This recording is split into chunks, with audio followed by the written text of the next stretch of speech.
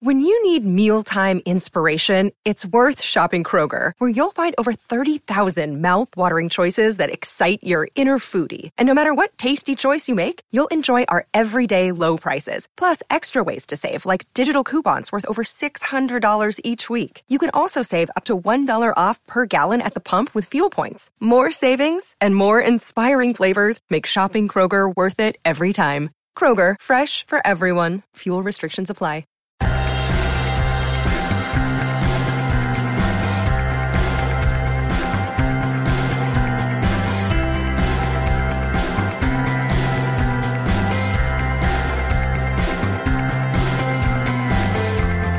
Hello and welcome back to another episode of Beyond the To-Do List. I'm your host, Eric Fisher, and this is the show where I talk to the people behind the productivity. This week, I'm excited to share with you a conversation I had with Joey Coleman. He is the author of Never Lose an Employee Again. The subtitle, The Simple Path to Remarkable Retention. And I've known of Joey for a very long time because he had a previous book called Never Lose a Customer Again, which was very much in the marketing circles that I moved through. And he's been in the customer experience field for 20 plus years, helping organizations create remarkable customer and employee experiences. So in this conversation, we're focusing in on his new book, and we're talking about that crucial first 100 days of a new job, where the employer has an important job to make a positive first impression. We also walk through the employee journey through 8 phases. Yes, 8 phases, as well as the impact of remote work on that onboarding process. We're going to talk about the significance of that acclimating phase in the beginning, how organizations can avoid information overload and excessive speed when they're doing onboarding. I have been there. I know many of you have been. So much information, so little time. Not striking that and not reversing that like Willy Wonka, but also how the interconnectedness of the customer and employee experiences are crucial for organizations to prioritize. They can't just pick one or the other. They have to do both well. And also we get into strategies and techniques to create a meaningful remote onboarding experience, making sure that new employees feel affirmed and connected, even when they're not physically present in the office. So I'm going to get out of the way and just say, enjoy this conversation with Joey Coleman. Well, this week, it is my privilege to welcome to the show, Joey Coleman. Joey, welcome to Beyond the To-Do List. Oh, thank you, Eric. It is such a pleasure to be here. So appreciate the invitation and so appreciate everybody joining in. I'm glad that listening to this podcast was on your to-do list, folks who are listening. I'm glad that you made time to listen to the show. Well done. Well done. Thanks for the extra intro there. So, okay. Now I know this is one of those questions that you probably get asked a lot because I know and knew of you before you were talking, or at least recently talking about the book, Never Lose an Employee Again. You used to be, and still are, somebody who talks about the customer journey and business, firing on all cylinders and being good at, what they're good at in terms of serving their customers. But the other side of the house, or I should say the inside of the house, is where you're focusing right now. What changed your perspective or your dial on your telescope or your microscope or whatever you want to call it? So, it's interesting, Eric. I've been in the customer experience space for over 20 years. And I had been in that space for about, 5 minutes when I realized that you can't have a great customer experience if you don't have remarkable employees who are going to help you deliver that experience. So it's something that I've always seen as part of the conversation. The reason I decided to write a book specifically about the employee side of experience as opposed to just the customer side of experience is because I think in most organizations, they see those two topics as being totally separate. There's the people on our team that work on CX or customer experience, and then there's the people on our team that work on EX or employee experience. When the reality is customer experience and employee experience are completely intertwined. They're two sides of the same coin. As we improve one, we improve the other. As one goes down, it drags the other down with it. Now, I know that you've got some interesting kind of stats, I guess. This one shocked me. The one about how many people, it's like a pretty high percentage that in their first chunk of time end up not staying at a job they just started. I think people would be pretty startled to hear that. Yeah, across all industries globally, 40% of new hires won't make the 1-year anniversary. What's crazier than that is 22% will leave in the first 45 days. If you're talking about hourly workers, 50% quit their job within the first 100 days. So depending on the role you have, depending on the industry you're working in, it is significant double-digit percentage of people who are leaving almost as quickly as we bring them in the front door. It's amazing. I mean, amazing in a not good way. It's a bad thing, but it's kind of shocking to hear those statistics. And we think, oh, well, that's just more of a now thing. But I think that's probably been around for a while, right? I mean, we've heard all the big stats, big numbers, layoffs. We're like, oh no, that's part of that. The layoffs are part of that. No, actually. Yeah. So for example, that 40% number started to cross into 40% in about 2007. So let's just base that in. In 2007, the number was 40%. And it's been growing since then, right? But that's, kind of global data looking at it, and it's only increasing. I came across some data, speaking of the now, 2 days ago, brand new research released by Gartner. I found this fascinating, okay? Brand new research.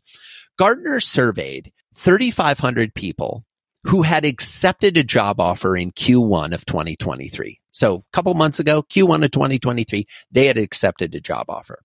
Of those people who accepted the job offer, 50% did not show up for the first day of work because they had accepted another job offer in the interim period between accepting the first job offer. 50%. That's the now number. That's the current number. That's what businesses are dealing with today. That's insane to me because I go on my LinkedIn and I know personally, privately on other networks too, but on LinkedIn specifically, I see friends sharing other colleagues' positions that they're looking for. Like people are looking, they're trying to get people to fill these spots. And then also I know of people who've been searching and looking for most of this year. So to hear that half of the people that had said yes, then didn't show up, I'm just like, what is going on? I don't understand. This is a great conversation, Eric, and it's a perplexing situation. The reality is the numbers show aggregately across all people that we have more jobs than we have employees to fill. Okay. There are more open positions on the planet than there are workers who want to work those positions. We also have a really interesting thing that's happened since COVID in that pre-COVID, the majority of people worked for an employer that was located within 30 miles of their home. Now, many people work for an employer that isn't even in the same state or the same country as their home. This is kind of the benefit of remote work and, companies and organizations getting comfortable with people not being under the same roof working together. The challenge, though, is to your friends and the folks and I know some too, who are looking for jobs. There are some people who, for whatever criteria they've established on their job search, can't seem to find work. And this is the disconnect with employers saying we can't find good people and employees saying I can't get the job I want to have. The operative words in that are the job I want to have and good people, right? So we can find people, but maybe not the right ones. We can get a job, but maybe not the right one. I think the opportunity for us is to get clearer about what we're looking for as employees and what we're looking for as employers. Well, I want to come back around to the beginning here and say, okay, you've got a brand new book out. It's called Never Lose an Employee Again, The Simple Path to Remarkable Retention. Now, I know books take a while, not just in the writing phase, but in the planning and marketing and eventually releasing phase. So this has been in the works for a while. So in light of all that, I'm curious, at what stage in the previous now were you deciding this is the book and it needed to happen now? So not long after my first book, Never Lose a Customer Again, came out in 2018, I started thinking about the next book. And part of the impetus for the next book came from an email I received from somebody who had read my first book. And the email just said this: Dear Joey, if you wrote a book called Never Lose an Employee Again, I would buy it. And it was signed by the sender of the email. And I thought, well, that's interesting. I hadn't, to be candid, thought of the simple task of swapping out one word in the title and changing the to an and saying like, oh, we could have the same book. But I knew that employee experience and customer experience, two, sides of the same coin. Well, I subsequently received almost a dozen emails that were exactly the same. No additional context. Just, dear Joey, if you wrote a book called Never Lose an Employee Again, I would buy it. Now, the marketer in me says that is a buying sign from the marketplace that there's an interest in this. So I started doing some of my own research. I started talking to other business owners I knew. I started looking at this and I realized a couple of things. Number one, employee retention was a bigger problem than customer retention. And even fewer people were talking about the issues with employee retention than we're talking about the issues with customer retention. So I'm like, oh, target-rich environment. This is a big issue, something people need to pay attention to. I then started realizing how many leaders were struggling mightily with this. They didn't feel they knew what to do. They didn't know how to do it. They were lost in both strategy and tactics and didn't have a formula or a mode for doing this. I then took the formula that we had applied for customer experiences and started applying it with some of my private coaching clients for their employee experience. And the results we saw, Eric, were incredible. We took employee retention numbers through the roof. We stopped having employees quit. We had people that were able to see increased profitability, increased productivity, increased efficiency because they weren't running a revolving door when it came to their employees. That led me to reach out to my publisher and say, I got an idea for a second book, Never Lose an Employee Again. So we signed the deal. And then COVID came along. And when COVID came along, I reached out to my publisher and I said, stop the presses. We weren't printing yet, but I always wanted to say that. We got to pump the brakes on this because I think the landscape for work is about to be changed in a way that is unprecedented in human history and is going to change the experience that people have with work for the foreseeable future. And I'm thinking decades, not quarters. Thankfully, we did. And it allowed us to write more about remote work, think more about remote work, factor these things into the book, into the concepts we were exploring. And that's how we end up in the now. So you got to see things kind of shake loose, fall apart to a certain extent, for better or for worse, both really, and then kind of take the pulse and then in a way be part of the solution with this book. At least that's certainly been my hope, Eric, right? We try as human beings wherever we can to be as much of a part of the solution as opposed to being part of the problem. And I like to think, and the readers have responded this way, and the folks who have implemented the strategies and tactics in the books, that they're seeing incredible results. Okay, so I'm going to try and stump you, though I know that that's probably not going to happen.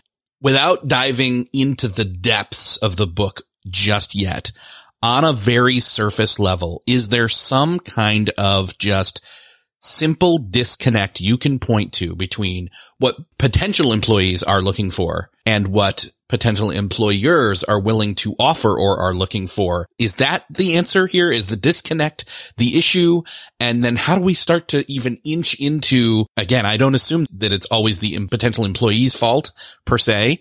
I think maybe more of the onus goes on employers, but maybe not. So anyway, there's like 5 questions in there. Take your pick. Let me see if I can parse out one or two. So here's what I think on this. It's kind of like when you have 2 siblings that are fighting.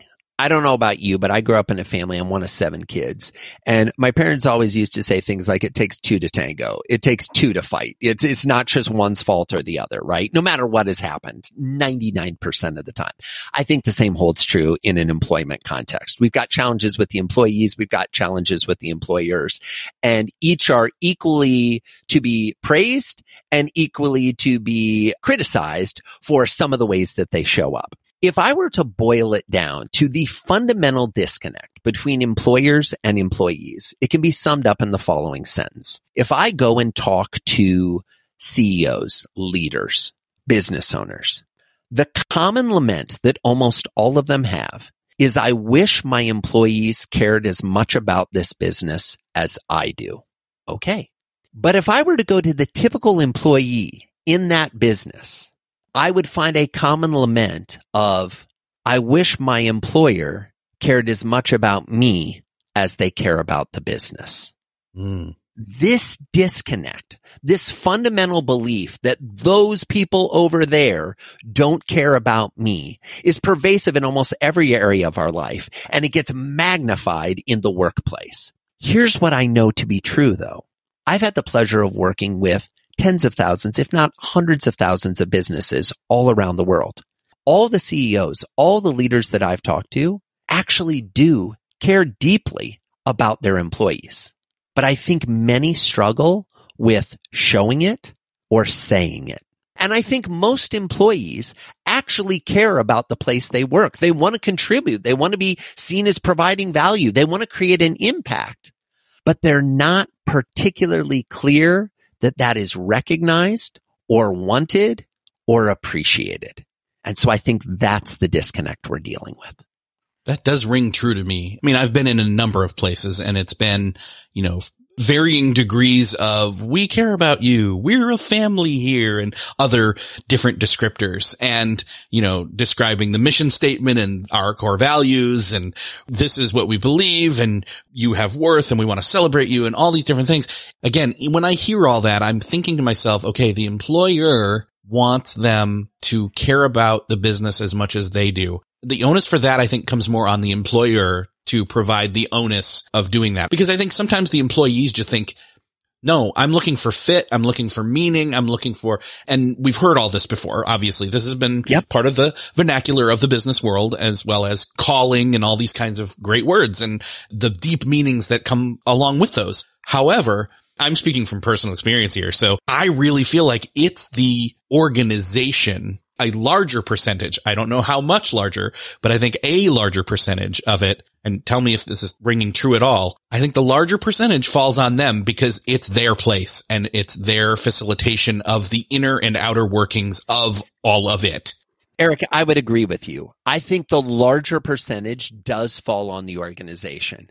But before anybody gets super excited, that doesn't mean that the employee's percentage is 0 or 1%. Right. This may be a 51-49 type thing. This may be a 60-40 type thing. The organization has the ability and the resources to put into place the systems, the processes, the frameworks to allow an employee to develop a career, to allow an employee to impact at a greater level than they could impact if they were on their own. However, it is not enough for employees to hit the workforce and be like, I want you to take care of me, mom and dad. I want you to think about everything so I don't have to think about anything. I want you to spoon feed me everything. We spoon feed a baby, but pretty quickly the baby starts feeding themselves.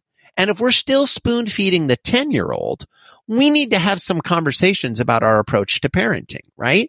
So I think there needs to be some give and take, but I do think the organization, the employer, has to go first, has to lay the foundation and say, this is our plan for developing your career. This is our plan for checking in with you to seeing if you're happy. This is our plan to making sure that you feel that next year is more successful for you than this year. However, you have a responsibility to avail yourself of these opportunities. You have a responsibility to tell us what you're thinking. You have a responsibility that if something isn't working, to raise your hand and say, hey, this isn't working for me, instead of getting jaded and poisoning your coworkers and then turning around and saying, that's it, I'm out of here, and flipping your desk as you leave the office, right? So there's got to be some give and take from both sides.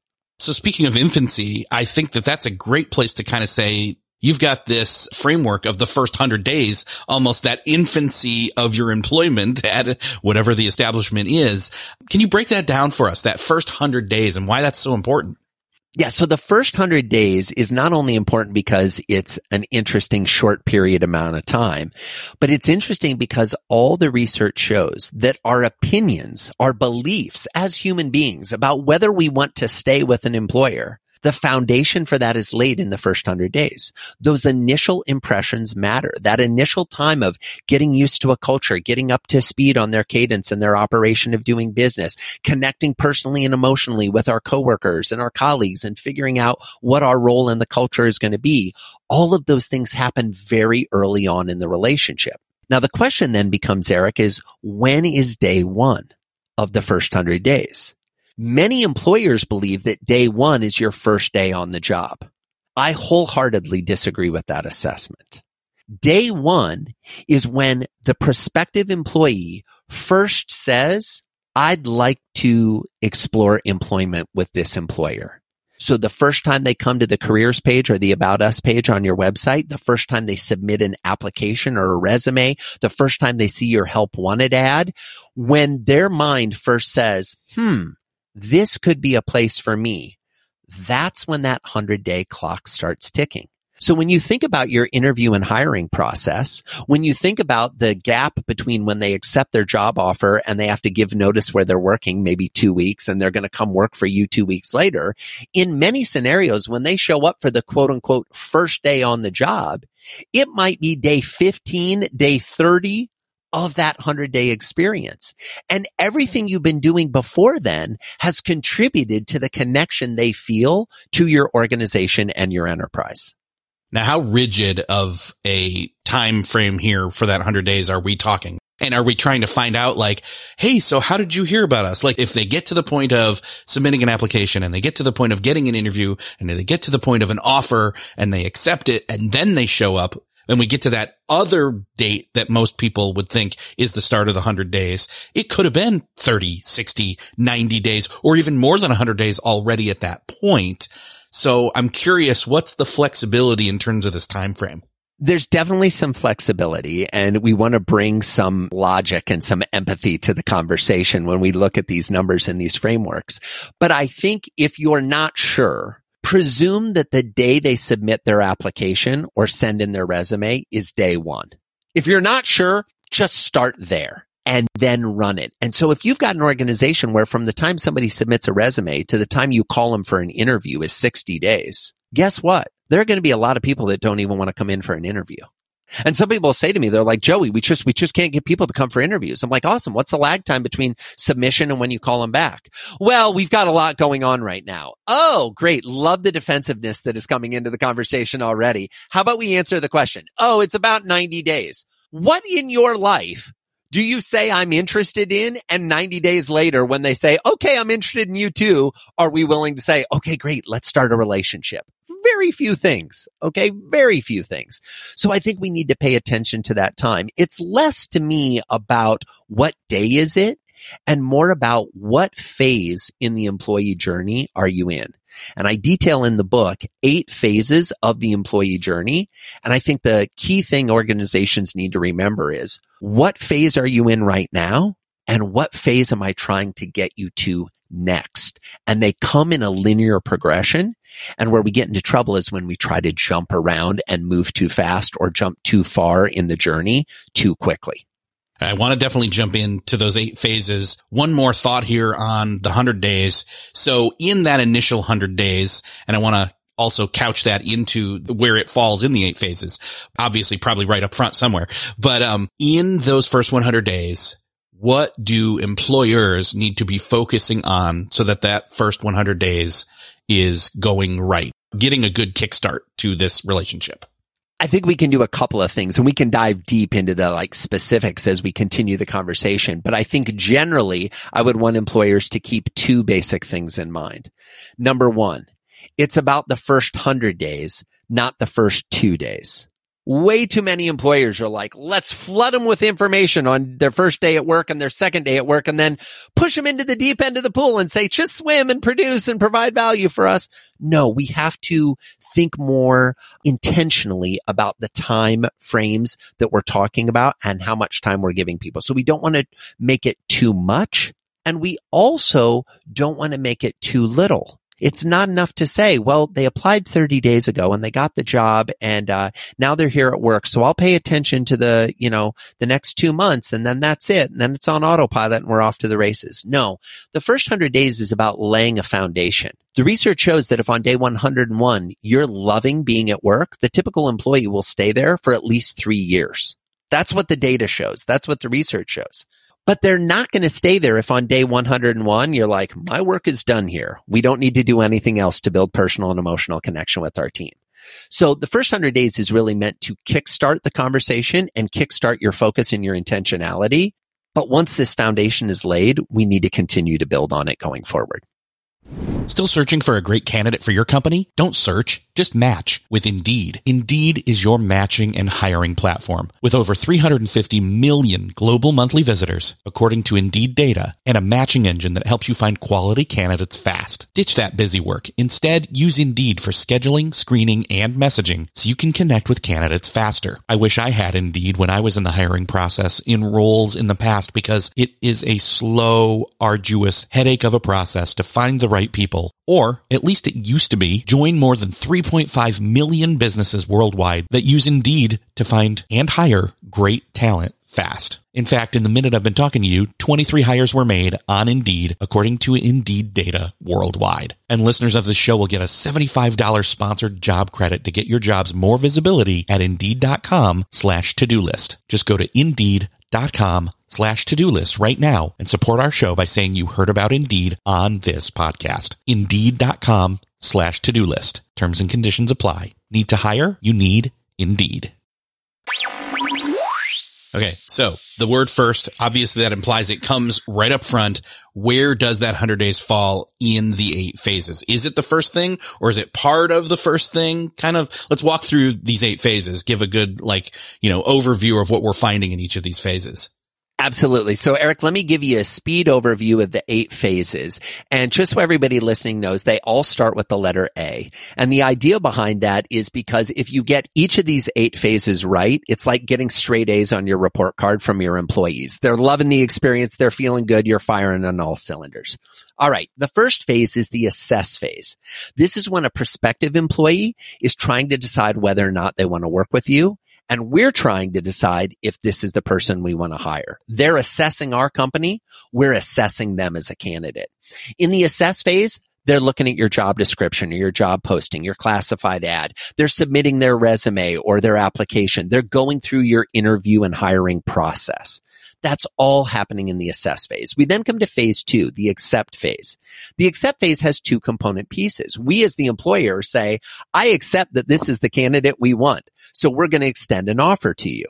That candidate ideally accepts our job offer. They sign on the dotted line. They officially transition from being a prospective employee to being an actual employee. We then come to phase 3, the affirm phase.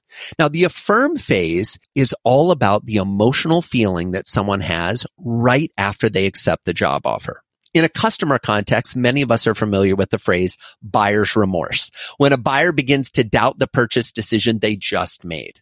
Allow me to introduce you to a phrase that you might not be as familiar with, which is new hires remorse. It's the exact same scientifically proven emotional experience that happens when someone accepts a job offer and then begins to doubt the decision they just made. Most organizations aren't doing anything to affirm the person's choice, which is why, see earlier statistic, 50% of the people went and accepted a different job offer because somebody came with something better, something more interesting, something more intriguing. We then come to the 4th phase of the 8 phases, the activate phase. This is the first official day on the job, the first official day at work. So again, not day 1 in the 100 days. Day 1 in the 100 days began when they submitted the application, right? When they saw the ad, when they said, this is a place I want to work. This is often day 15, day 20, day 30, depending on where we are in the process. When they show up for that first day on the job, though, the question is, what are we going to do to make that day absolutely remarkable? Because what we know for a fact is at the end of that day, that employee is going to go home to their significant other, their spouse, their parents, their children, their roommate. On their way home, if they live alone, they're going to call someone. They're going to say, hey, I just finished up. And what is that loved one going to say to them? The first question, how was the first day on the job? We as an organization should be thinking strategically about what we're doing to get them to answer that question in the way we'd like them to answer it. Because if I were to take anybody listening, Eric, and say, think of a job you had in the past and tell me about your first day on the job. Most people can describe in detail what happened on their first day on the job because it's that memorable. It's a core memory in our brains. So what are we doing to make that great? We then come to phase 5. Okay. By the way, look at this. We're halfway through the 8 phases and you've just shown up for your first day of work. Phase 5 is the acclimate phase. It begins on day 2, your second day at work, and it continues for weeks or even months as you get used to this new position, this new business, this new culture, this way of operating. You're learning about the requirements of the job. You're learning about the role you play in the organization. You're learning about the responsibilities you have for the rest of the team and how you're going to deliver on your work. And you're learning about the relationships you have with the other people in the organization. Most organizations approach this time period with way too fast of action and an overload of information. Let me tell you everything you're ever going to need to know about this position on the first day at work. And then second day, just go figure it out. It'll be fine.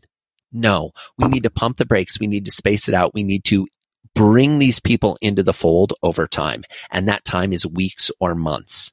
Now, usually, to your point earlier, that 100 days is ending somewhere in the acclimate phase, or maybe in this sixth phase, the accomplish phase. The accomplish phase is when an employee achieves the goal they originally had when they decided to come work for us. See, every employee has a vision of what this new position is going to be like. The question is, as employers, are we tracking what their goals are? Are we paying attention to their progress towards those milestones? And are we celebrating with them when they accomplish their goal? We then come to phase 7, the adopt phase. This is when the employee becomes loyal to us and only us. They're committed. They're not going to respond to that inquiry on LinkedIn. They're not going to pick up the call from the recruiter. They are committed. The challenge in the adopter phase, Eric, is that most of our adopters are our most loyal, our most valuable employees. And in many organizations, we woefully take them for granted.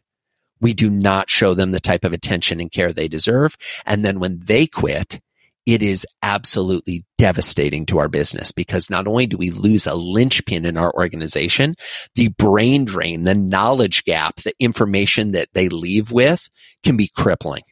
Last point we come to, the last of the 8 phases, is the advocate phase. This is when the employee becomes a raving fan, singing your praises far and wide. They're going on Glassdoor and they're writing reviews. You're looking to hire for a new position. They're referring friends and candidates to apply for that position who they know would be a great fit for your culture and your organization.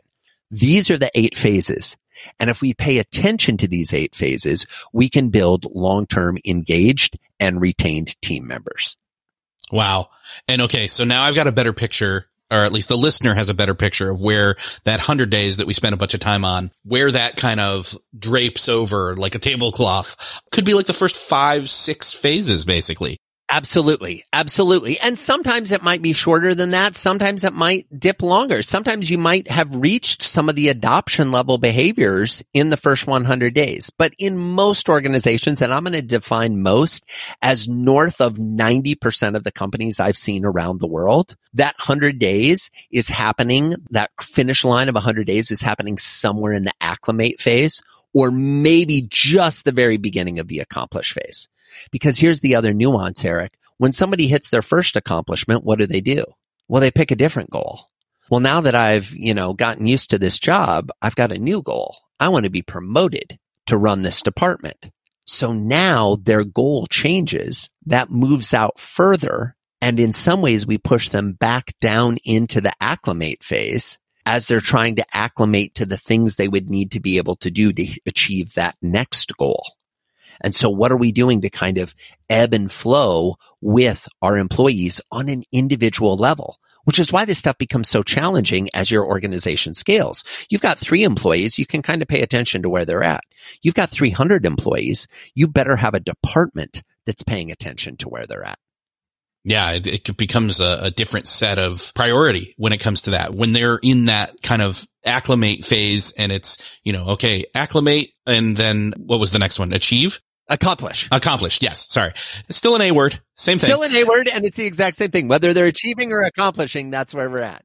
Disregarding the final 2 or 3, accomplishing and acclimating cycles, over and over again. You don't want to be complacent as an employee. You don't want them to be complacent as an employer. And so you want them to be continually hitting new goals and making new goals and then hitting them and achieving them and so on.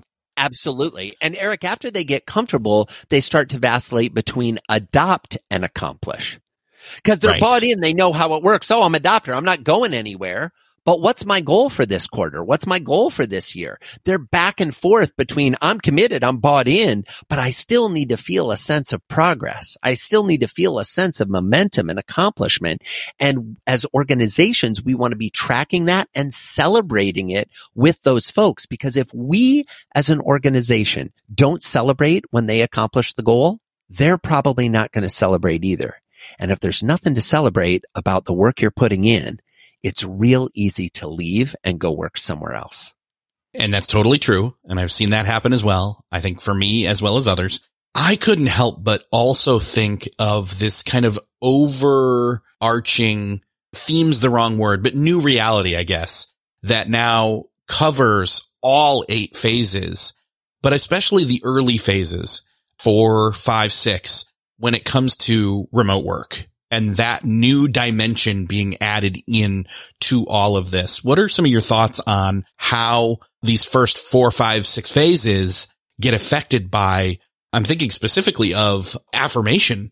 How do you affirm somebody when they're not coming into an office? I'm going back to the scenario you said where they can remember their first day, they do their first day, and then someone asks them, how was your first day? Meanwhile, they sat in the same place that they woke up in that whole day. Yeah, no, this is a great point. So we're in that, first day on that job, that activate phase. How do we activate it? How do we energize it? How do we make it so remarkable? 2 thoughts on that, Eric. Number 1, many of the folks that are pushing for this return to office are saying, well, it was so much better before. Well, what did your company do on an employee's first day pre-COVID? Was it that memorable? Was it that remarkable? In most companies, statistically, it wasn't. No one knew they were starting. Their computer wasn't ready. Their desk wasn't ready. They came in. We took them into a conference room. We said, here's some paperwork to fill out about your insurance and your 401k. We're going to have you watch these sexual harassment videos that were filmed in the 70s. You stay here and sit awkwardly in this room by yourself and watch these videos, take this quiz, and I'll come back in 2 hours to take you to lunch with somebody who, by the way, is not really on your team, but it's somebody who we found who wanted to go to lunch with you today. And they're not really going to have a lot to talk about, but they'll make sure you get fed, and we'll pay for it. Yay. And then you'll come back and we'll bring you back to the conference room again because, by the way, your desk still isn't ready and we don't have your computer hooked up and IT is behind things. So, you know what? Why don't you just take these binders home and read them and we'll see you tomorrow. That's what most first days look like in most large corporations pre-COVID. So let's not make it seem like it was so remarkable and amazing pre-COVID and that if they were just in the office, this would be so much better. How do we handle this in a remote scenario? Well, what happens if on the first day on the job, instead of making someone spend 8 hours on Zoom or Teams or whatever video conferencing tool you're using, we say, hey, we're going to have a blend of different interactions. We're going to do a quick little call here with a whole group to greet you and to welcome you. Then you're going to have a separate call with one person. And then maybe, by the way, we have found out that there is another employee who lives within 20 miles of your house, and they're going to come and take you to lunch. And we're going to do some things that combine the physical world with this digital world we live in. What's the analog experience? Can we send you gifts? Can we send you things that make the experience more exciting? There's a company that I profile in the book called Budai Media. Okay. And Budai Media has 30 employees based in 17 time zones around the world. Okay, they are a fully distributed company and in the affirm phase. So after you've accepted your job, but before your first day on the job, they send you a package in the mail. And the package very clearly says, do not open until we tell you to. Save this for the first day. So you get to the first day on the job, you get on the Zoom call, there's all the other people, they introduce you, there's some give and take, everybody goes around and says some fun things about themselves, not their name and their title, but like, oh, what are you binge watching on Netflix right now? What's your favorite board game to play? What's the best book you've read in the last 6 months? We're getting a feel for who they are as people and as individuals and as humans. And then they say to this employee, open up the box. And the employee opens the box and inside is a mug. Now the mug doesn't have the logo of the company on it. The mug has photographs of all the Budai Media employees on it, including the newest hire. And as the employee picks up their mug to show on camera, they see that everybody else on camera is already holding a mug, and they raise a glass and they toast this person on their first day. That's how you can create an analog experience that transcends remote work in a digital era. I'm not saying you have to do mugs with your whole team. What I am saying is you should think strategically and intelligently about what you can do to build personal and emotional connection with your folks who are working remotely. Man, that's a great story. And the impact that can have. And again, there's so many different permutations, options that can be done. I'm thinking of, because my daughter just started college for the first time a few months ago, is sending them, the acceptance letter for their offer, so to speak, and, or sending them a t-shirt, a sweatshirt, send them the box of swag for the company. Yes. Yes. you receive that in the mail after you've accepted, or honestly, if you've not yet accepted, but they really want you, like that's going to lock you in, right? It's like, oh my gosh, look at this amazing swag. Pick the right swag, obviously. One of the case study companies in the book is Lego. And what Lego does is when they send you the job offer, not only does it come with a letter of like, hey, we'd like to extend you this offer, it comes with some Lego sets and a little message that tongue in cheek says, come build something special with us. Love it. So now we're embracing the brand. We're embracing the spirit and the energy of the brand and saying, you're now part of this. The buy-in has to start earlier than most companies are starting it. Most companies are waiting until you've passed your probation period before we're going to invest in you. No, we got to start investing in them. If they are good enough for us to extend an offer, if we think they are valuable enough to extend an offer, the investment should begin with that offer. And it should continue every day until we have a reason not to invest in this employee anymore. Well, and we should probably stop using, I have hated this word, your probation period. It's like, oh, it's ridiculous. What am I, a criminal? Come on. Exactly. And that's a problem. Most organizations are treating their employees that way. Most organizations will come in, oh, we're going to have a probationary period to test and see what this is like. And you're not going to get your health benefits until then. And you're not going to qualify for vacation until then. How about this? How about in the same way that you have me on probation, I'll put you on probation. I'll decide which of the assignments you give me I want to do. That would be laughable if an employee said that. And yet we seem to accept that a probation period for the employee is appropriate. Why? The probation period should be the application process when we're figuring it out. Or if you really want to have a probationary period, don't call it probation. Say, here's what we do. We have independent contractors and we have full-time employees. Your first experience with us is we are going to do 3 independent contractor jobs. You're going to be paid. We're going to ask you to do some work and we're going to evaluate your work based on those 3 jobs. If after those 3 jobs we feel that you're performing, we may extend an offer for full-time employment, or we may continue to extend offers for independent contractor project employment, or we may say we're parting as friends. But this idea of you're a full-time employee, but you're on probation, just stop. We can do better. Well, and I think it kind of goes into I never loved the term quiet quitting when it first came out, honestly, because it seemed like, well, duh, I've seen people doing this for years. It's not anything new. Yeah, this is a new phrase for something that's been happening for decades. Yeah. Bare minimum is not even, I think, adequate to describe it. I think it's doing your job description and not trying extra to advance or whatever. It's basically saying I'm not acclimating and I'm not achieving, or I did it wrong again. It's not achieve. It's accomplishing. It's all good. It just locks in that way. Maybe we'll rename it. It's something for me to take under advisement. I love it. There you go. But I think it's almost just hey, I'm going to do what is expected of me. I'm not going to fall below an expectation bar, but I'm going to reach that point where, okay, well, I've not been given any incentive to acclimate and accomplish. So I'm not going to enter into that cycle right now and waste energy. 100%. And let's take it one step further. What is the game we are playing with employees when we say, here is your job description and what I want you to do? And when you do that and nothing more, we deem that as bad. I'm sorry. How did we decide that that's bad? If there's something you want me to be evaluated on, if there's something that you need me to do, put it in the requirements, put it in the job, put it in my task. I don't know about you, but I liken this stuff to dating, right? Because so much of it, the analogy is so clear in dating. You start dating someone and you have an expectation of how you're supposed to show up and an expectation of how you're hoping they'll show up. And if those 2 expectations align, match made in heaven. We're feeling good. Life is happy, right? But it is completely ridiculous for me to have expectations for someone that I haven't expressed, that I haven't shared with them, especially in a work context. If I expect you to be at your desk at 8 a.m., I should say, and we expect you to be at your desk at 8 a.m. If I never say that, who am I to get upset if you don't show up at your desk until 8:30? We need to get clear on what the actual expectations for our team members are and explicitly state what those expectations are. And we also need to recognize that our employees have expectations for us too. And that's more than fair. And those expectations can go beyond, hey, you're going to pay me every 2 weeks. We can expect other things from our employers. And employees listening, that's a responsibility that you have. Remember we were talking earlier about that, who's responsible for it? This falls into the portion that you're responsible for to say, hey, my expectation is that I'm working here and I'm contributing and I'm learning.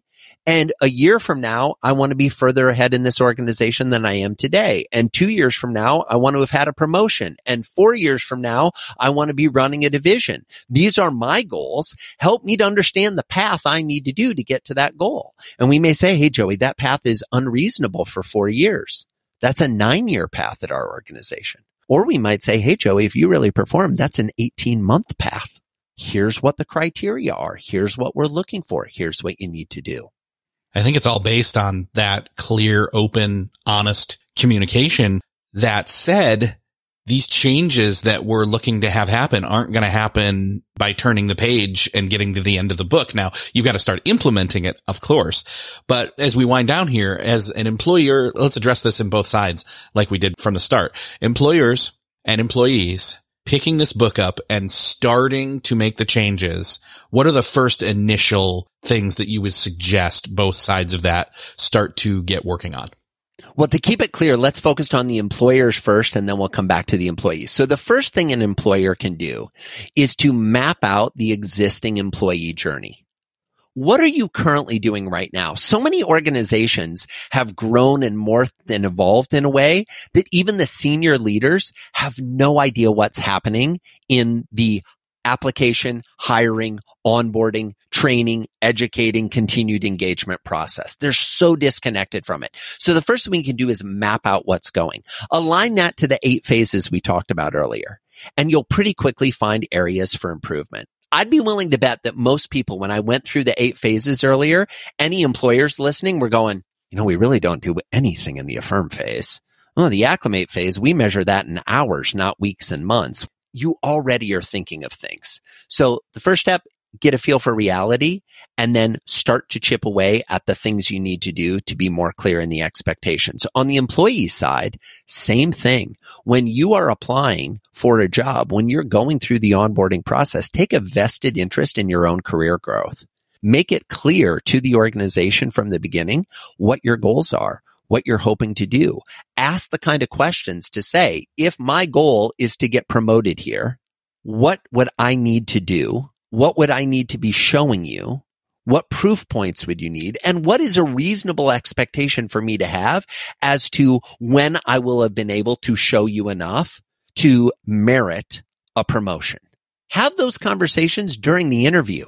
Have those conversations with your manager. Get really clear on what it is, if that's your goal. If your goal isn't promotion, if your goal is, I just want a job, I just want to be able to go to work and do my job, well then fine, be clear about that. Say, hey, so that you know, I'm here to be a fantastic, reliable, consistent worker. I'm not interested in climbing a ladder. I'm not interested in advancement in terms of title. I'm interested in advancement around my own abilities and my efficiency and my productivity. What would you recommend I need to do to be able to consistently show you value in my role? Most managers, when asked that question, are going to be like, oh my God, finally, someone that's willing to do something around here. And they will be very excited to have that conversation with you. Love it.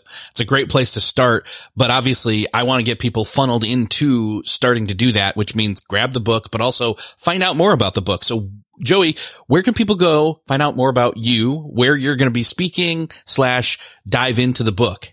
So let's talk about the book, because you can get that real fast and real easy wherever you like to get books. So I always like to share with people, the title of the book is Never Lose an Employee Again. It's available in hardcover if you like to actually hold a book in your hand. It's available as an ebook so you can highlight in your Kindle or your Nook. It's available as an audiobook. So if you've enjoyed the sound of me talking to Eric on our call today, I actually narrate the audiobook, so I will read the book to you. It's available wherever you like to get books.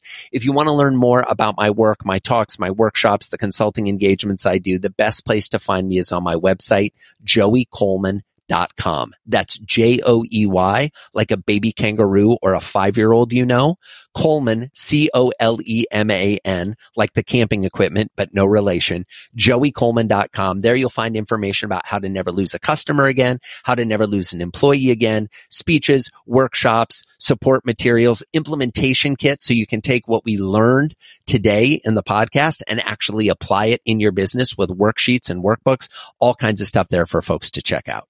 Is it bad that I just pictured a young kangaroo on a campsite enjoying his time? It was very intentional, Eric, and I'm thrilled to hear that it worked.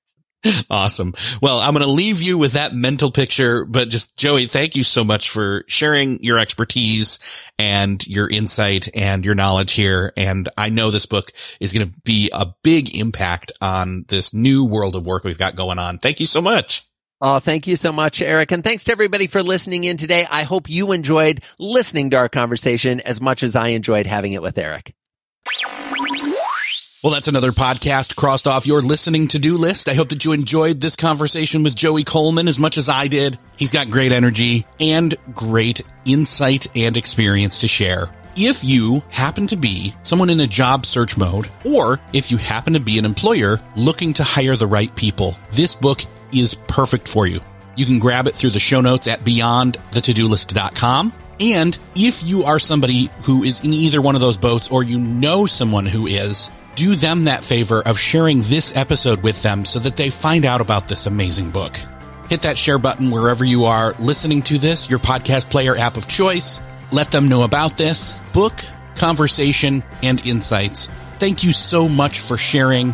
Thank you for listening, and I will see you next episode.